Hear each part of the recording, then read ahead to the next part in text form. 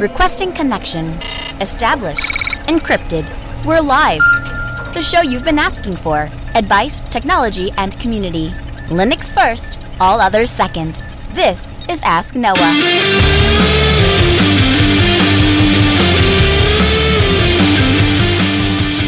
Live from Multispeed Technologies, the Ask Noah show starts right now. This is the show where we came to do all the things on Linux they said couldn't be done and take your questions on how to do the same. The phone lines are open this hour to be a part of the program. It is a free call, 1-855-450-NOAH. That's 1-855-450-6624, or send an email to live@asknoahshow.com. My name is Noah Chalaya. I am your host. Delighted to be here with you as another episode of the Ask Noah show kicks off this hour.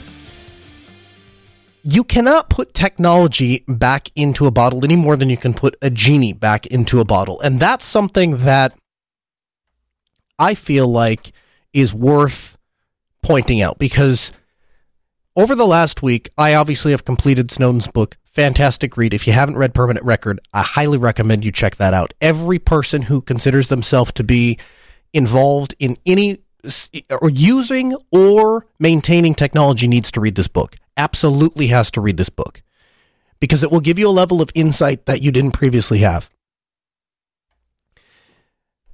What I'm seeing as the backlash from this book, though, surprises me almost as much as the people that are uninterested in reclaiming their privacy. And I say that the backlash surprises me because people seem to be losing their mind. I've watched Facebook post after Facebook post, or Twitter post after Twitter post, or Reddit post after Reddit post from people that cannot seem to express their frustration enough.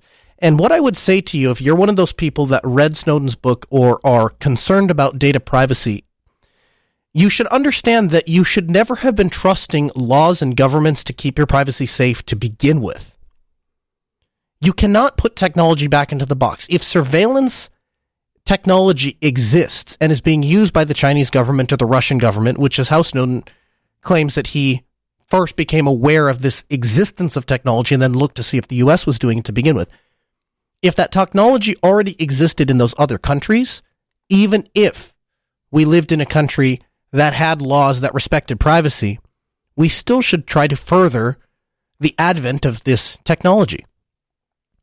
And it should be an ongoing process, and it should be something that we as individuals seek as our own responsibility to use the technology that we use. I would invite you to just look at the NSA and any government and any bad actor from this point forward as just a really good pen tester. Testing your code, knocking on the doors, finding the problems. Now, obviously, they're not going to call them out when they find them. They're not going to go through a responsible disclosure process. They're just going to utilize it to their own end. But nevertheless, they are a pen tester, and they are bettering the environment that we have. We'll go to the phones, 855-450-NOAH. It's 855-450-6624. You're on Ask Noah. Good evening.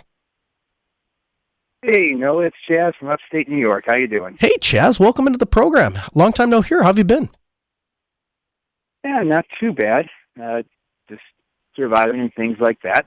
I had a bit of a question about owning your own technology, and I hear that the Ask Noah show is a place to talk about those. We tend to talk about that from time to time, yes. All right. So I've actually gone back to buying Blu-ray discs again, as opposed to just digital copies of movies, because of this whole thing where Netflix lost The Office, and now I'm not sure if it's going to be anywhere but NBC's private streaming. Anyway, beyond the point. So you've talked about using MakeMKV to get videos off of Blu-ray discs in the past, and I'm actually pretty good at doing that and figuring out what is what you actually need for the movie and what's the French language subtitles and things like that. Where I'm running into problems is the second step, where I use Handbrake to try to get the file size down a little bit. This is all going on a 2 terabyte external that's plugged into my router and then picked up from Kodi. Gotcha. So I do have to kind of get the file size down from the initial 30 gigs a little bit. And I'm running into two problems. One, having a hard time finding the sweet spot of visual quality and file size. And two, seems like whenever I run Handbrake, it kicks my CPU load up to 100%, which I would kind of like to avoid because, well, that can't be good for a CPU long term.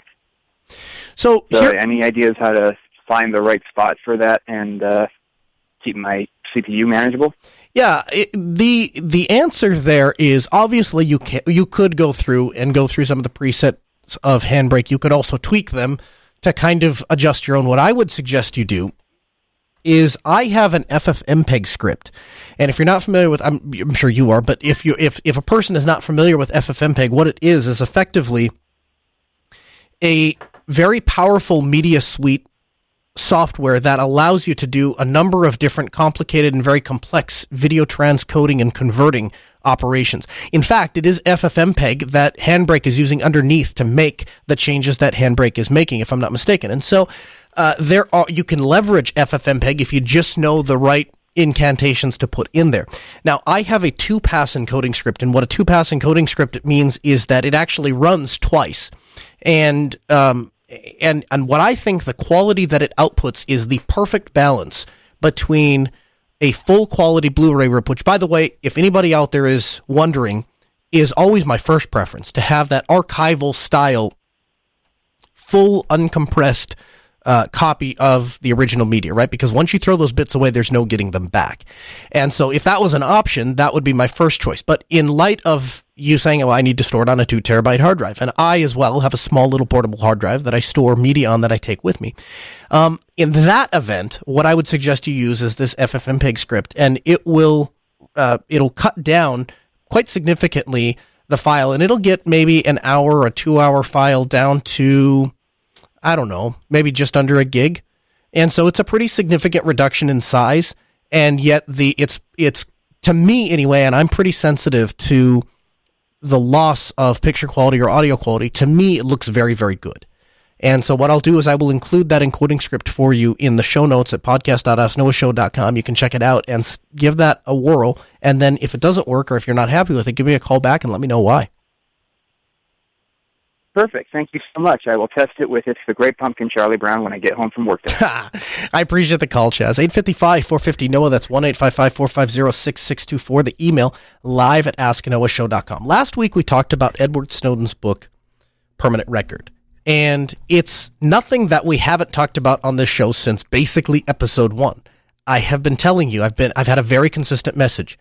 You need to own your own technology. You need to know where your data is stored. You need to be paying attention to it. You need to manage it, and you need to pay for it, and not in your privacy with actual dollars. Sometimes taking ownership of your privacy is going to cost you a little bit of money.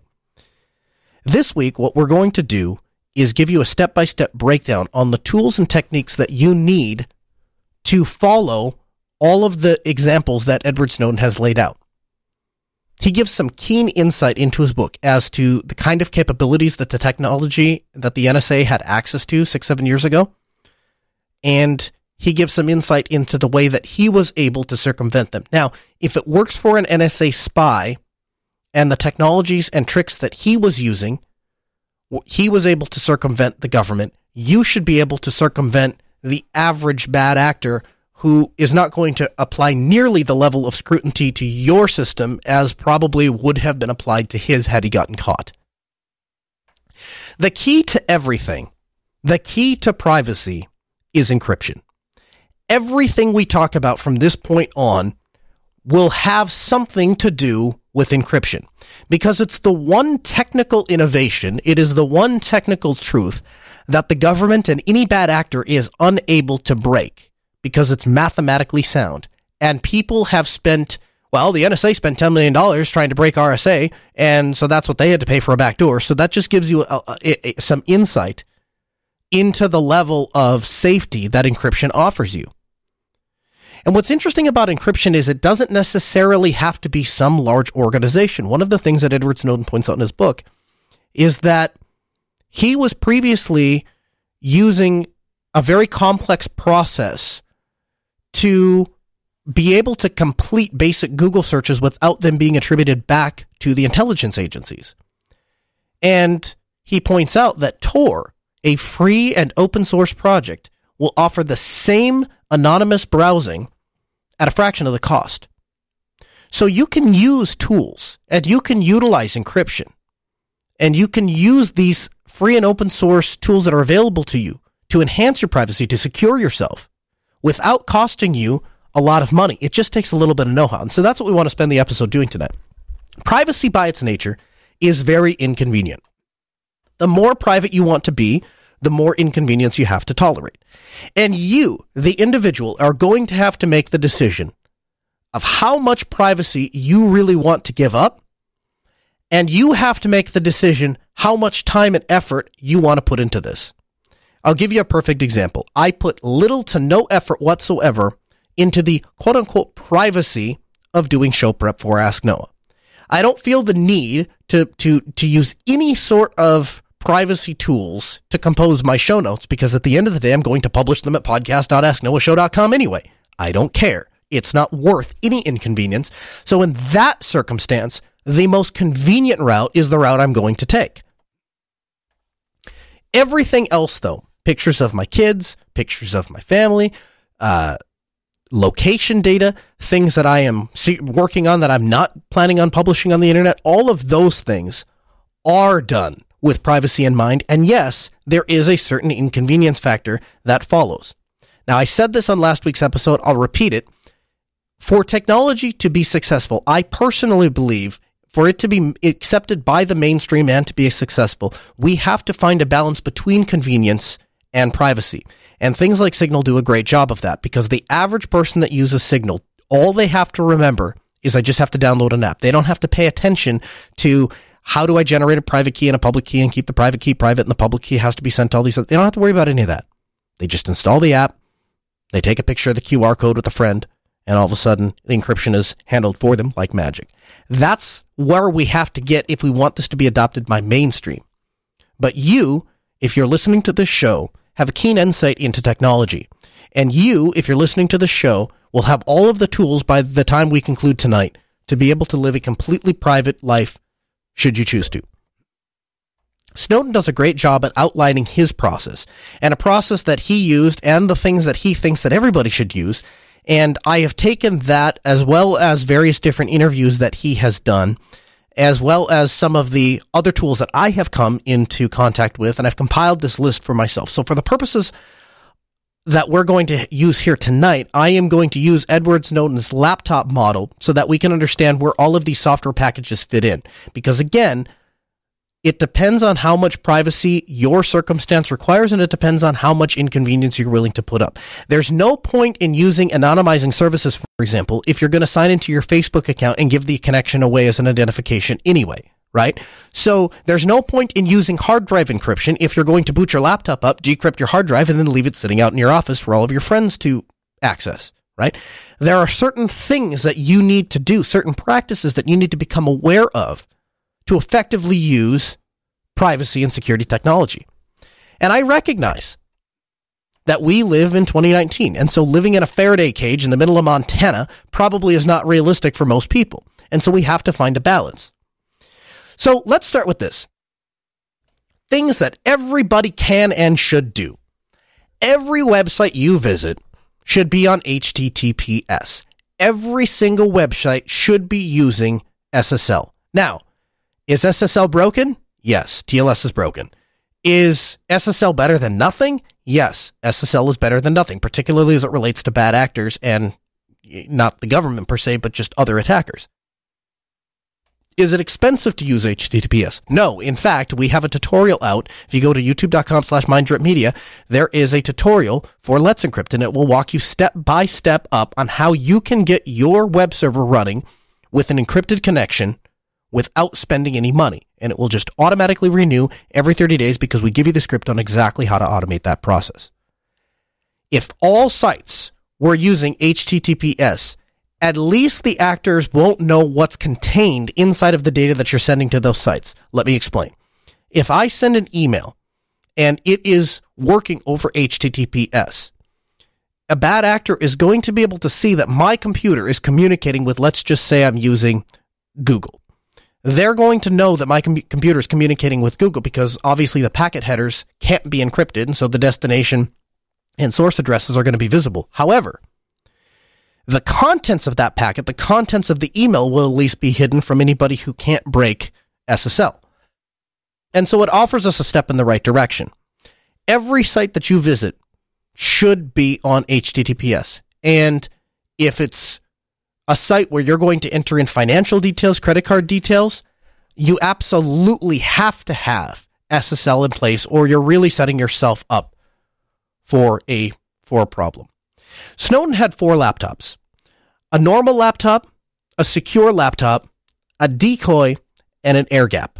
Now, let's disregard the decoy for just a moment, as his threat vector obviously was much greater than the vast majority of us, right? And so his threat environment dictated that he took a couple extra steps. So I'm just going to ignore the decoy laptop. First of all, he doesn't give a lot of detail into what made a decoy laptop. But second of all, and more importantly, I would argue that it probably doesn't apply to most of us, and most of us aren't going to carry a decoy laptop around. Let's concentrate on the other 3: the normal laptop, secure communications, and the air gap. Things that all laptops should have, regardless of what they're doing, is you should pick a model, a make and model, that you like and you trust and you can rely on, because there's nothing more frustrating than buying a $120 machine from Best Buy because it was inexpensive and bringing it home to use as whatever machine you want it to stand in for, and then you never actually use it because it's such a terrible machine and works so horribly that you just choose not to use it. And so for my de facto choice, when I need a spare laptop for something, when I need to dedicate a laptop for something and I don't want to spend $1,000, but I want a good high quality laptop, I buy ThinkPad T430Ss. I like the S because they're a little bit thinner, a little bit smaller. They're not obtuse to store. They are very well built. The durability is fantastic. The components are very excellent. So the keyboard is good. The screen is good. Doesn't have a 1080p screen. Most of them don't. Most of them have like a 1600 by 900 display, but it's good enough for most things. I find them to be a really solid laptop, and you can easily pick them up for $100 or less on eBay. If you want one in very good condition that basically looks like new, you can get one for under $200, and they can do all of your day-to-day things. So if you're looking for a laptop and you don't know what else to get, the Lenovo T430S would be my suggestion. Every laptop, no matter what brand, no matter what operating system, no matter what the purpose, should have an encrypted hard drive. You can encrypt a hard drive on Mac OS, you can encrypt a hard drive on Windows, and you absolutely can encrypt a hard drive with Lux on Linux, and you should. The only problem that I have been able to dig through in Lux, which is what I use for all of my encryption, is that there is a watermarking hack. And to the best of my understanding, what that means is if you have a file and you want to determine if that file exists on the encrypted drive, there are processes you can engage in which you can start to compare where data is broken up and stored on the drive, even though it's encrypted. And using a method known as a watermarking attack, you can determine that that file exists on the hard drive without actually decrypting the data. My understanding, the limitation of that attack is you first have to know which file you suspect to be on the drive to begin with, and then you're able to search for it. And past that, I have not found any limitations or vulnerabilities that have not been patched with Lux. If I'm wrong about that, send me an email, live@asknoahshow.com. I would love to bring more attention to it. The second thing, if you can arrange it, every laptop, no matter what its purpose, should be running some form of Linux. Why? Windows 10 is essentially a spy machine. The amount of telemetry that exists inside of Windows 10 all but ensures that every time you use that machine, you are going to be sending information to Microsoft. And if you're sending information to Microsoft, you may as well be sending it to the government, because they essentially have access to a lot of that stuff as well. And so if at all possible, I suggest running some form of Linux. Now, on a day-to-day machine, Ubuntu would just be fine. You can use any form of Linux. They're all going to be vastly superior to Microsoft Windows or Mac OS. You want to have GNU PG on there. GNU PG is kind of like your basic encryption methodology. If you use nothing else, you can use GNU PG to encrypt files, text documents, PDFs, individual files, and you can store them in a relatively safe manner. The other thing is I have been playing with CryFS, And the thing about CryFS is it has not been tested by an independent agency. And so one of the issues with CryFS is that we don't know for sure that it is secure, but we also haven't found any vulnerabilities yet. So it's not a guarantee, but it will buy you some breathing room. And the nice thing about CryFS, particularly if you're using the KDE desktop environment, is they build it into their Vaults system. And so you can click on the Vaults system and you can create a vault and store files inside of there. Now, Nunix points out in the chat room, he says the watermark thing seems to not really be an issue depending on how your drive is encrypted. Yeah, my understanding is if you want to completely eliminate the watermarking attack, what you need to do is separate the header from the rest of the actual drive. So when you encrypt data, the key is what actually gives you access to the data. In the case of LUKS, though, and it is the case in a lot of encryption methods, the key is actually stored on the device, which isn't always really ideal, right? In a perfect world, you would always store the key separate from the device. That way the key can be destroyed and the data becomes totally useless. But in the case of LUKS, the key is stored on the drive header. And so when the computer boots up, it prompts you for a passphrase. Your passphrase unlocks the private key. The private key then unlocks the data. And so my understanding is, and again, I'm open to correction, but my understanding is that if you separate the LUKS key header and the header file from the rest of the drive and just contain the drive, then 100% of the drive is in fact encrypted, and that watermarking attack is no longer becomes viable, is my understanding. Again, I'm not a security expert. I don't claim to be one. I'm just a guy that's super interested in this stuff and tries to learn something as we kind of go along. Try and use CryFS. Check out Siri, Siri Kali, which is a GUI utility for mounting and unmounting CryFS and NKFS file systems right on your computer. And so you can open the vault up, you can drop something in, and you can close it. Now, if you have KDE, you don't need Siri Kali. You can just use the vault feature built in right into your toolbar. Also, PKCS 11 providers are fantastic. I have been recommending YubiKey again since episode 1. I'll just underscore it here. If you really want true security, you need to invest in two-factor authentication, something you have and something you know. And in the case of the YubiKey, what it allows you to do is when you need access to remote servers, disable that password login and utilize the key infrastructure, the public key infrastructure, the PKCS 11 provider, to handle the authentication into the SSH server and then store that on your YubiKey. The nice thing about the YubiKey is it never actually gives up the private key, and so it's secure inside of that device. As long as you know you have that device, you know it hasn't been compromised. And because that private key is also secured with your PIN number, which nobody else but you will know, and the device stays on your person all the time, it's a very secure way to ensure that you can maintain remote access to other machines without letting an attacker have an advantage. Something you have and something you know. Every machine you have, if possible, should be secured with two-factor authentication.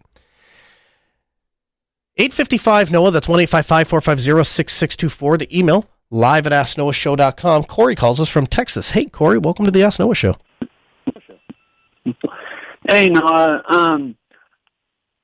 I'm kind of got myself into a little bind. My current job is barely paying me, and I've been debating about going to my local computer store, or even going into my local radio station. And there's a community station near me, and I'm thinking about volunteering or see what I can do and then try to get me a job there after I volunteer. But I don't know how to even get my foot into the station or the computer store. Yeah, absolutely. So here's what I would tell you. What I would tell you is start with this. Giving a demo away of your services or skills is absolutely the right way to go, especially if you don't have a track record to point to, right? If you've done consulting in the past and you can point to it and say, hey, I've worked with this client over here, or I've done these things over there, that's absolutely something you should do because it will mean something to your employers, particularly in the IT world.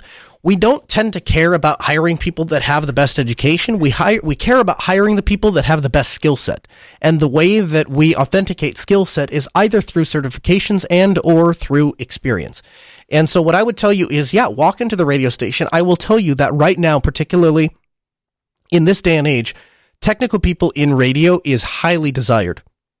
All of the audio systems are moving to audio over IP, and so there's a massive demand for those kinds of things. And so I'd recommend you do go into that radio station. In fact, I invite you to send me an email, live@asknoahshow.com. Send me the station's call letters. If I have any connections there with that radio station, I will do my best to see if I can set something up for you. But what you'll want to do is go into that radio station and tell them, hey, can I just come around and help out around here? Is there anything that you guys need some help? I do IT consulting. I'd be able to help you with this, that, or the other. What you'll find is they'll probably get told no right off the bat. And what you'll find is leave your contact information there. And the first time they have an emergency in the field or something like that comes up, they may just call you and say, hey, you had offered to come in and help us out. We've got a guy in the field. He can't get this Kodak connected, or he can't get his laptop or whatever. Could you run out there and see if you could do something? And if you're able to prove yourself in that way, they absolutely probably would love to have you on their team. Like I said, finding people in radio that are technical people can be very difficult. And so it's something that's definitely needed. Great question, man. 855-450-NO, it's 855-450-6624. Let's talk about the normal communications laptop. To me, I see this as your day-to-day laptop, the thing that you use for Skype, the thing that you use for work, the thing that you download and listen to the Ask Noah show on, you visit web forums on, you browse Facebook and Twitter if you have them. For this laptop, I'd recommend something like Ubuntu, Fedora, Arch, something that is connected to the internet, stays connected to the internet. Of course, you're going to try to keep the majority of your data local. You're always going to store that data on infrastructure that you own, whether that is you rent a VPS and you encrypt the data locally and store it there, or you set up your own Nextcloud instance. It's all the data is still going to remain on your local LAN, on your local infrastructure, but it might be exposed to the internet for the purposes of convenience, right? It's encrypted, and you accept that your data is partially at risk. It's at risk for intrusion. It's at risk for people re-encrypting it with some sort of malware. It's at risk, but it's convenient and it's available to you. You should run a password manager on this machine. Now, I prefer KeePassX. We've talked about a number of different password managers on this show. The ones that I've kind of settled on are KeePassX because it runs locally, it's easy to back up, it's encrypted, it's safe, it's not synced anywhere, you don't have to worry about any data breach. It's just a local piece of software that saves all your passwords. If you want synchronization, I recommend Bitwarden. The reason I recommend Bitwarden is because Bitwarden is self-hosted, and so you're able to either rent a VPS and host it there, or you're able to set your own up at home, or you're able to run it on their managed services, which is not self-hosted, but it will get you started. If you're one of those people that are coming over from something like LastPass, and you say to yourself, I really need to have a password manager, but I also don't want to deal with the fact that I don't want to have to manage the server and keep up with the updates, because that can be a security vulnerability in and of itself. If that's you, then I recommend you stick with the hosted version of Bitwarden and just pay them, and they'll be happy to host it. It's still locally encrypted, and so your data is fairly safe. But you should be using a password manager. The largest reason that people get their data hacked today, most commonly, is not through the NSA, is not through some targeted bad actor. It's because some website didn't store their usernames and password in plain text or did some stupid thing, and that data got leaked, and now all of a sudden people have access to your accounts. So use a different password for every single site and store all of those passwords inside of a password manager. By the way, your password manager should be secured with two-factor authentication. Here's why. If the only thing your password manager is doing is taking all of your passwords and condensing them down with one password, if that password is ever broken, not only does the attacker have access to all of your passwords, they have a freaking directory listing of where to go to sign into all of your accounts. That's worse than having the same password on every site. At least with the same password on every site, you're relying on the attacker having to guess at where you might have other accounts.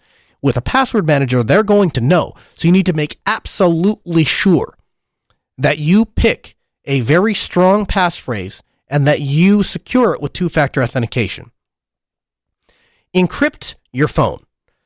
This might sound like an obvious one, but you need to encrypt your phone. It doesn't matter if you have iOS. It doesn't matter if you have Android. It doesn't matter if you're like me and you're using Sailfish OS.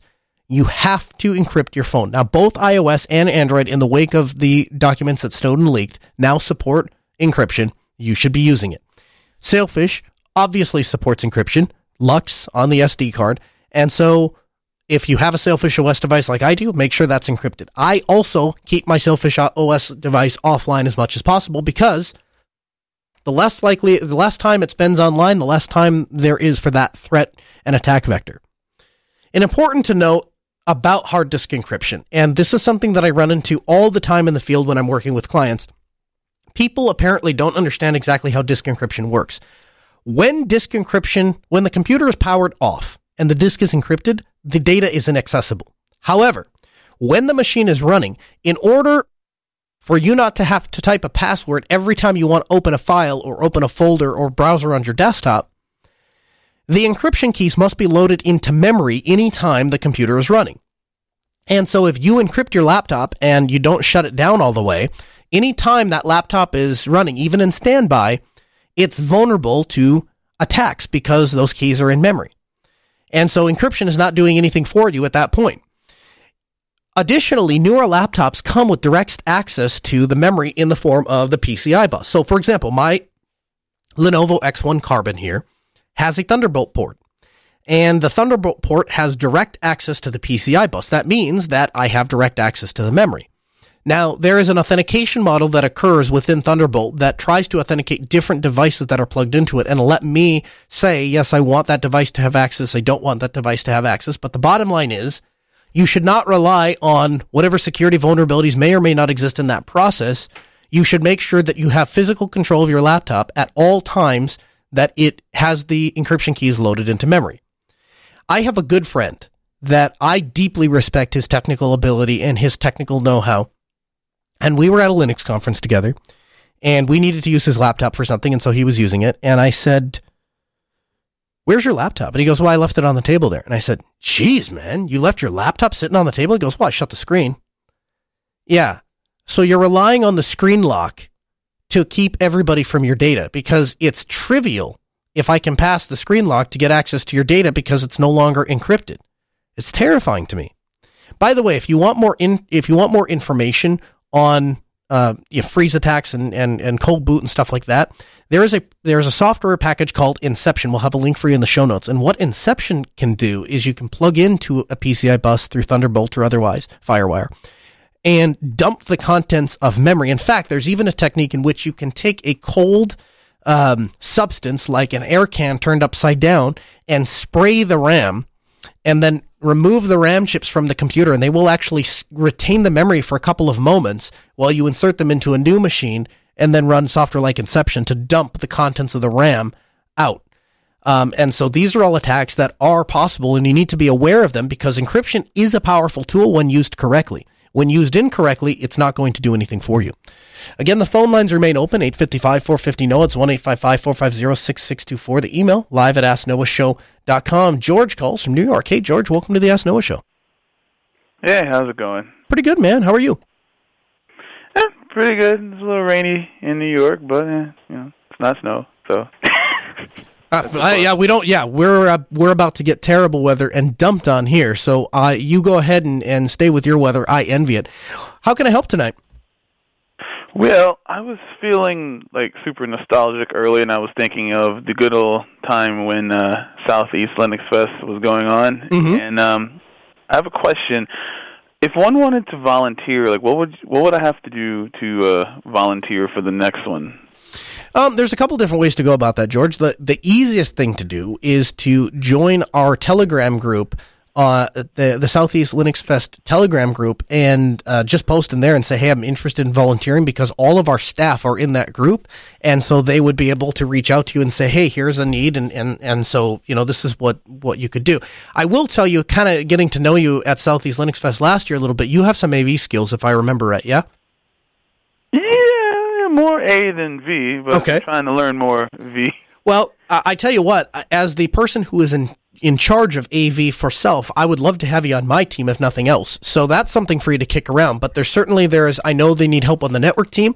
There's always a need for staffers, for helping people check in and do all those kinds of things. And like I say, I would absolutely love your help with media. So whatever you think would work best for you or whatever you're interested in, we would love to have you. But that's kind of the way to get that process started. Alternatively, if for some reason you're not on Telegram or don't wish to use Telegram, you can certainly send me an email, live@asknoahshow.com, and I would be happy to get your contact information over to the correct people. Well, I'm definitely on Telegram, and I'm going to join the group as soon as I can. Awesome. Thanks for the call, man. I appreciate it. 1-855-450-NOAH. That's 855-450-6624. The email, live@asknoahshow.com. So that's your normal laptop, the thing that you use from day to day, and some thoughts you might want to consider as to how to set that up. Let's talk about a secure communications laptop. This is a laptop in which you don't ever reveal your true identity. The idea is to bring the internet back to how it was in the 90s, where everything is truly anonymous. Now, I recommend something like CubesOS here. You're not going to want a operating system, even a Linux distro, that has ties into cloud services and has, reporting features and stuff like that. You want something that is somewhat hardened. And there's a number of different OSs to choose from. To me, CubesOS is one of the most exciting ones because it's utilizing virtualization technology to try to compartmentalize things. And so you can use that to send and receive your secure communications. And anytime you browse the web, you want to be doing it with Tor. If you're not familiar with Tor is a privacy-based web browser that connects to a network, and a special network specifically designed to preserve your anonymous identity. Tor is really ingenious in that the first node that you connect to has no idea what the destination address of your packets are. And once those packets are sent into the Tor network, now every other node knows what the destination of that packet is, but has no idea what the source is. And so it completely disconnects your request with the end result. And so it's a very secure way, the most secure way that we have available to us to browse the internet. And there are some downsides. Obviously, there is a substantial bit of lag that is going to occur. Also, because the Tor exit nodes are frequently populated by people who sometimes do bad things, sometimes do normal things, obviously it's going to trip some additional security things. Anytime I try and pay with something when I'm connected to Tor on PayPal, it throws a fit. Anytime just signing into any sort of Google service is almost impossible, not that you should be doing that anyway. But the idea is anytime you browse the internet, do it with Tor on this machine. And nothing that you do on this computer should be able to be traced back to you. So that means you don't sign into Facebook, you don't sign into Twitter, you don't sign into other accounts that are tied to you. And if you do, you start a new Tor session, or I would just do that on my normal computer. The idea here, again, is to truly anonymize a person. And this is the computer that you would use for doing things like war driving or jumping on public networks or spoofing your MAC address or doing some of those fun things to further insulate yourself from a identity being tied back to you. And all communication to and from this system should be encrypted. And there's a number of different ways to do that. If you want an instant messaging style encryption, you should use a software called Signal. And Signal is the software package I've referred to over the past couple of weeks that is probably the best tool that we have at the moment for doing instant messaging in an encrypted platform, and calls in an encrypted platform, although that won't work on Linux. At the moment, that only works on iOS and Linux, to the best of my understanding. You want to use encrypted email, and there's a number of different ways to go about doing that. The easiest way, if you want the lowest common denominator, is to use something like Proton Mail. Now, Proton Mail is going to allow you to sign up completely anonymous. They're not going to ask you for any phone numbers for verification or any of that nonsense. The flip side of Proton Mail is the only people that can receive encrypted emails from Proton Mail are other Proton Mail users. If you send an email to your boss, if you send an email to somebody at Gmail, it's not going to remain encrypted. And so there's a caveat, but if you're all using Proton Mail or the people you're communicating with are using Proton Mail, it's going to be encrypted. Now, let's say, for example, you don't want to use a centralized network. Let's say Signal makes you nervous because it is centralized, and if Signal were to ever be compromised, or the service were to ever be compromised, or the service were to go down, you would lose your communication infrastructure, and so you're uncomfortable with it. Well, there are other options. Consider this for a moment. Remember Heartbleed, an attack in which memory could be sucked, or data from memory could be sucked out by an attacker if they knew which servers were vulnerable. This was a massive problem because, again, anytime you're dealing with encryption, if the keys are loaded into memory and there's a vulnerability that allows me to read memory where I shouldn't be able to read memory, that means theoretically I can read keys I shouldn't have access to. And indeed, the NSA probably got access to at least SSL certs. And so this is problematic. The data center stores all the information that is collected off of the internet. And of course, by the data center, I'm referring to the data centers of the NSA. And they store all of that information, even if it's encrypted. Now, they can't read the information because it's encrypted. However, because we know faults like Heartbleed exist, and because we know that the NSA is searching for them, they may just get lucky. If you look at something that was encrypted back in the early 90s or in the late 80s, some of those, depending on what encryption algorithm you used and method you used, it would become trivial to break today. We called it wired equivalent privacy. The idea was it was just as secure as plugging in a cable, right? That was the sales pitch. Truth is, WEP is trivial to crack. Absolutely trivial to crack. And so you don't want to maybe rely on sending all of your communications, even if they are encrypted over the internet, if you don't absolutely have to. In those circumstances, you want to take your messages off the internet altogether. Now, there's a couple ways you can do that. With email, you can send and receive encrypted emails, keep them encrypted, and only store the private key on your air-gapped computer, which we'll get to in a moment, a computer that isn't connected to the internet and never will be connected to the internet.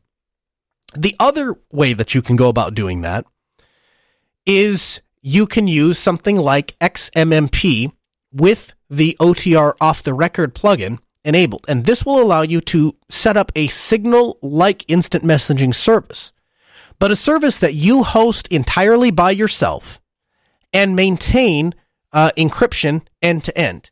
In this case, even the encrypted traffic, assuming that you're on your own network, is not even passing through the internet.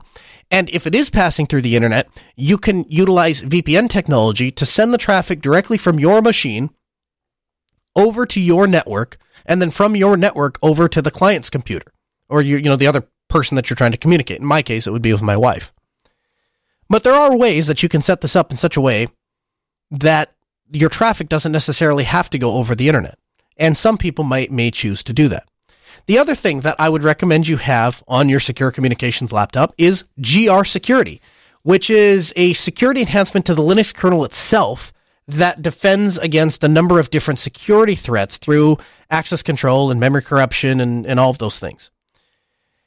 The interesting thing about GR Security is it's specifically designed, again, like Signal, to add a level of security without increasing the inconvenience factor. And I think that's a really important thing for any of this to be adopted by the mainstream. 95% of people out there, in fact, I bet you half of you out there are not willing to carry around 2 laptops, much less 3 laptops, right? You have a laptop and you're going to get the work done. You'll do the best you can to be private on that laptop. Things like GR Security assist in that realm. And finally, the air-gapped machine. Now, this is kind of this is where you start to feel cool and feel like a spy and feel like you have something to hide even if you don't. The air-gapped machine is a machine that has never been connected to the internet and will never be connected to the internet.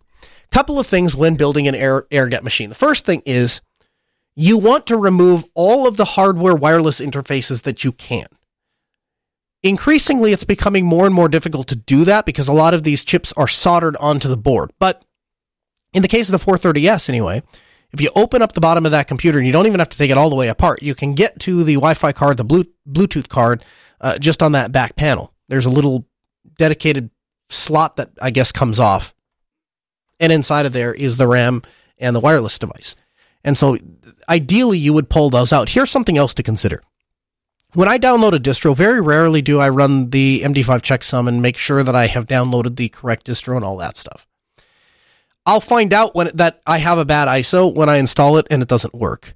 I don't have time to check every single ISO I download. Frequently, I also carry that stuff with me on little flash drives, and so I'm usually pretty convinced that they're going to work. In the case of a air-gap machine, you will want to use the verification method to ensure the integrity of the ISO in which you're going to install. Because if an attacker was able to slip you a compromised ISO and compromise the machine before you ever installed it, your air-gap machine isn't particularly great. Now again, if you're removing all of the hardware, it's not going to do them much good to compromise the machine if they don't have any actual remote access to it, because they can't turn on the Wi-Fi because there is no Wi-Fi. They can't turn on the Bluetooth because there is no Bluetooth.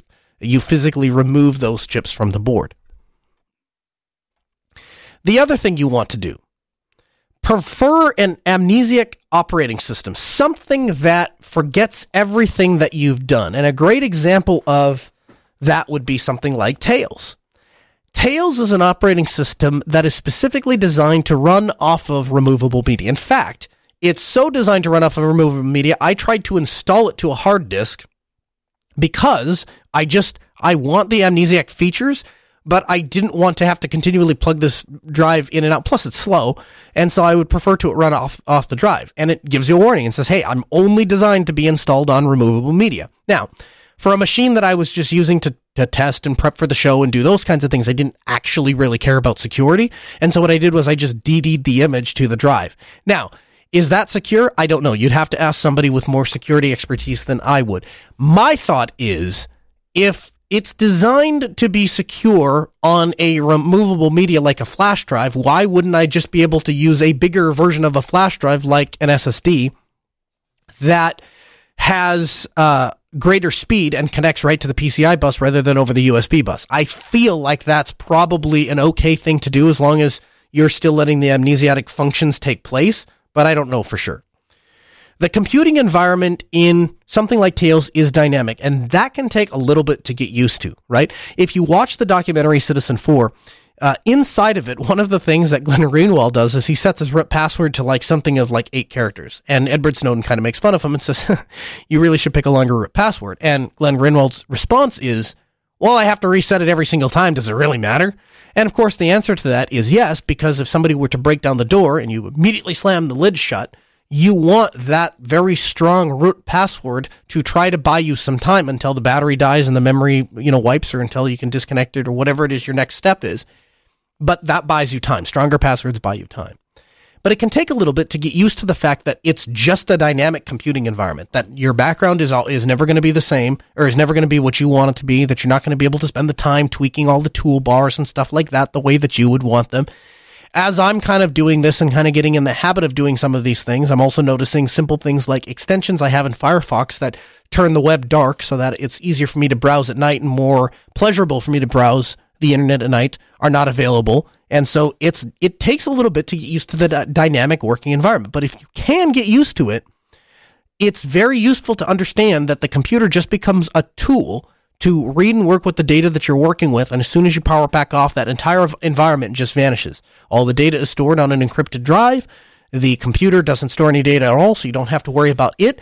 And the final thing is you should only be using a dynamic computing environment like Tails on your own machine, because machines themselves can be compromised. The hardware in machines can be compromised. And if the hardware in machines is compromised, like, for example, a hardware keylogger that could be embedded inside of a laptop, it's going to entirely eliminate the purpose of booting into Tails and typing this massive encryption password and massive encryption passphrase underneath a blanket. It doesn't make any sense. You should just...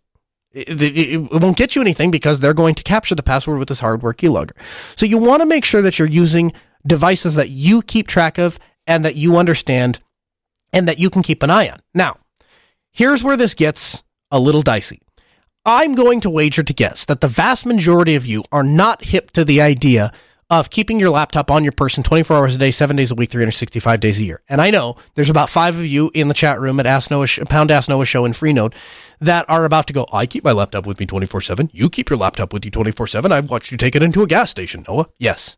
I'm that guy that tries to keep my laptop with me all the time. But if you're not that person, Edward Snowden has an answer for you. And the answer is Haven Keep Watch. Haven KeepWatch is an Android and iOS app that turns a spare Android phone into a surveillance system. Its primary focus is to prevent an attack called the Maid attack. And the Maid attack is this. The NSA or a bad actor pretends to be a maid at a hotel, because that's frequently where people leave their laptops unattended, and it's easy enough to gain access to a hotel room. They break in, they open the laptop up, they install a keylogger or whatever, and they close it back up. That would be an example of a Maid attack. What Haven does is it uses the phone's microphone, the accelerometer, the barometer, the camera, and uses all of those sensors to detect if anybody has messed with your stuff. So you may take your air-gapped laptop and power it down completely so the drive is encrypted, and remove the drive. I would probably keep that with me at all times, no matter what. And you place this spare Android phone that has Haven KeepWatch installed on it, and fire the app up, and just set it on top of the laptop. If anybody tries to move the laptop, touch the laptop, boot the laptop up, heck, if they just even come into the room and stand over the laptop, Haven is going to detect that microphone sounds, it's going to detect that visual change, it's going to detect that motion, and it's going to take pictures and or audio recordings of the attacker in progress. So you'll know not to enter your encryption password into that device now that you can't trust it because somebody has tampered with it. It's an absolutely fantastic app and an absolutely fantastic idea for people who want to be able to keep an eye on this stuff. Now, there are a couple of different ways that you can recover the Haven log. The first way is, of course, you can log back into the phone and you can look at it. But let's say, just for the sake of argument, that the attacker discovered that you were running Haven and compromised the phone as well. Well, Haven has the ability to send a message over Signal and or text to your phone so that you know immediately that your laptop has been tampered with. So even if they were able to gain access to the Android phone and erase the Haven log, you would still know that something had been done to your laptop and that you're under attack or threat, and so you should not do this. Nunix in the chat room says an easier low-tech solution is coat the screws with clear nail polish. The other thing I've seen is glitter. I've heard of people putting laptops inside of safes and then sprinkling glitter, taking a picture of the exact pattern of the glitter. And if that pattern changes at all, then you know that the laptop has been tampered with. But I do like the screws with clear nail polish. Although one could argue that I could strip off the nail polish, take out the screws, put the device back in, and then put the clear nail polish back on over the screws, right? The nice thing about Haven is it is active security. So that is kind of where I break down. And again, I am taking some of these things from Snowden's book. I'm taking some of these things from interviews that he has done, as well as just common things that I have run into at security conferences and or Linux conferences, because there are tons of people out there that are paying attention to these things and trying to work on making them better. In fact, one of those people is Bo Weaver, and we've had him on the show a couple of times to talk about security. I talked with him today, and we are going to be launching what we're calling the Security Minute. And the Security Minute is going to be just a couple of moments every week with Bo, where he gives you a tip and trick on how to stay private and keep the NSA's hands off of your stuff. And eyes, I might add. 855-NOAH, that's 1-855-450-6624. The email, live@asknoahshow.com. I want to close out with this story. This is from gnome.org. There is a patent troll. And a patent troll is somebody who is interested instead of making something, they just buy the patent to something that already exists, and then they fight people in court to try to get money out of people that are quote-unquote infringing on their patent, right?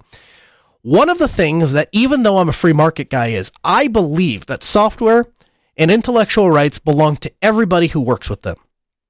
And so if you sell me something, fine. But just like I can buy a desk, and I can take that desk apart, and I can turn it into a full-on workstation, and then I might use you as my quote-unquote supplier and build bigger and better versions of my workstation and then sell them, that does not mean I violated your patent on your desk.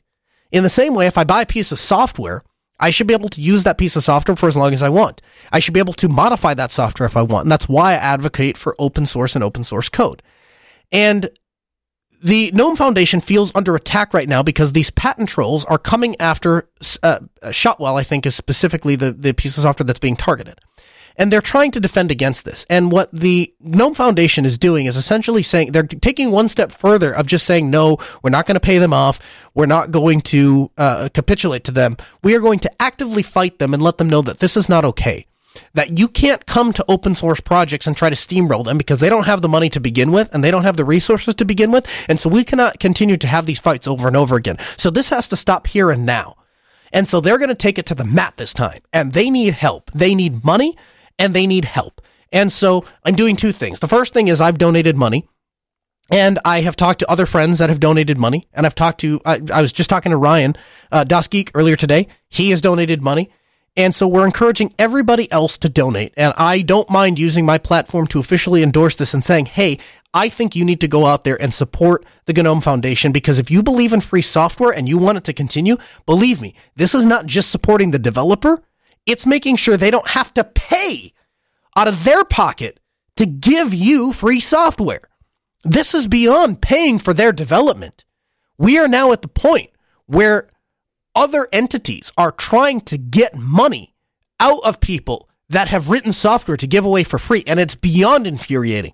So please go to gnome.org. Please go to podcast.asknoahshow.com, click on the show notes, and find how you can donate to the GNOME Foundation and help fight these patent trolls and keep them at bay so that they learn that we're not an easy target. We're not somebody to be picked on. We're someone to be left alone. Hey, if you enjoyed the episode, I invite you to go to podcast.asknoahshow.com. There you'll find all of the articles and references that we use to create the show. We never have time to get through all of them, so if you're not going to podcast.asknoahshow.com, you're not getting the full show. There's plenty of more content for you there. Also, we invite you to visit asknoahshow.com. Follow us on Twitter at asknoahshow. That's how you'll get the latest updates. This episode of the show may be over. There's plenty more content for you at asknoahshow.com. We'll see you back here next Tuesday.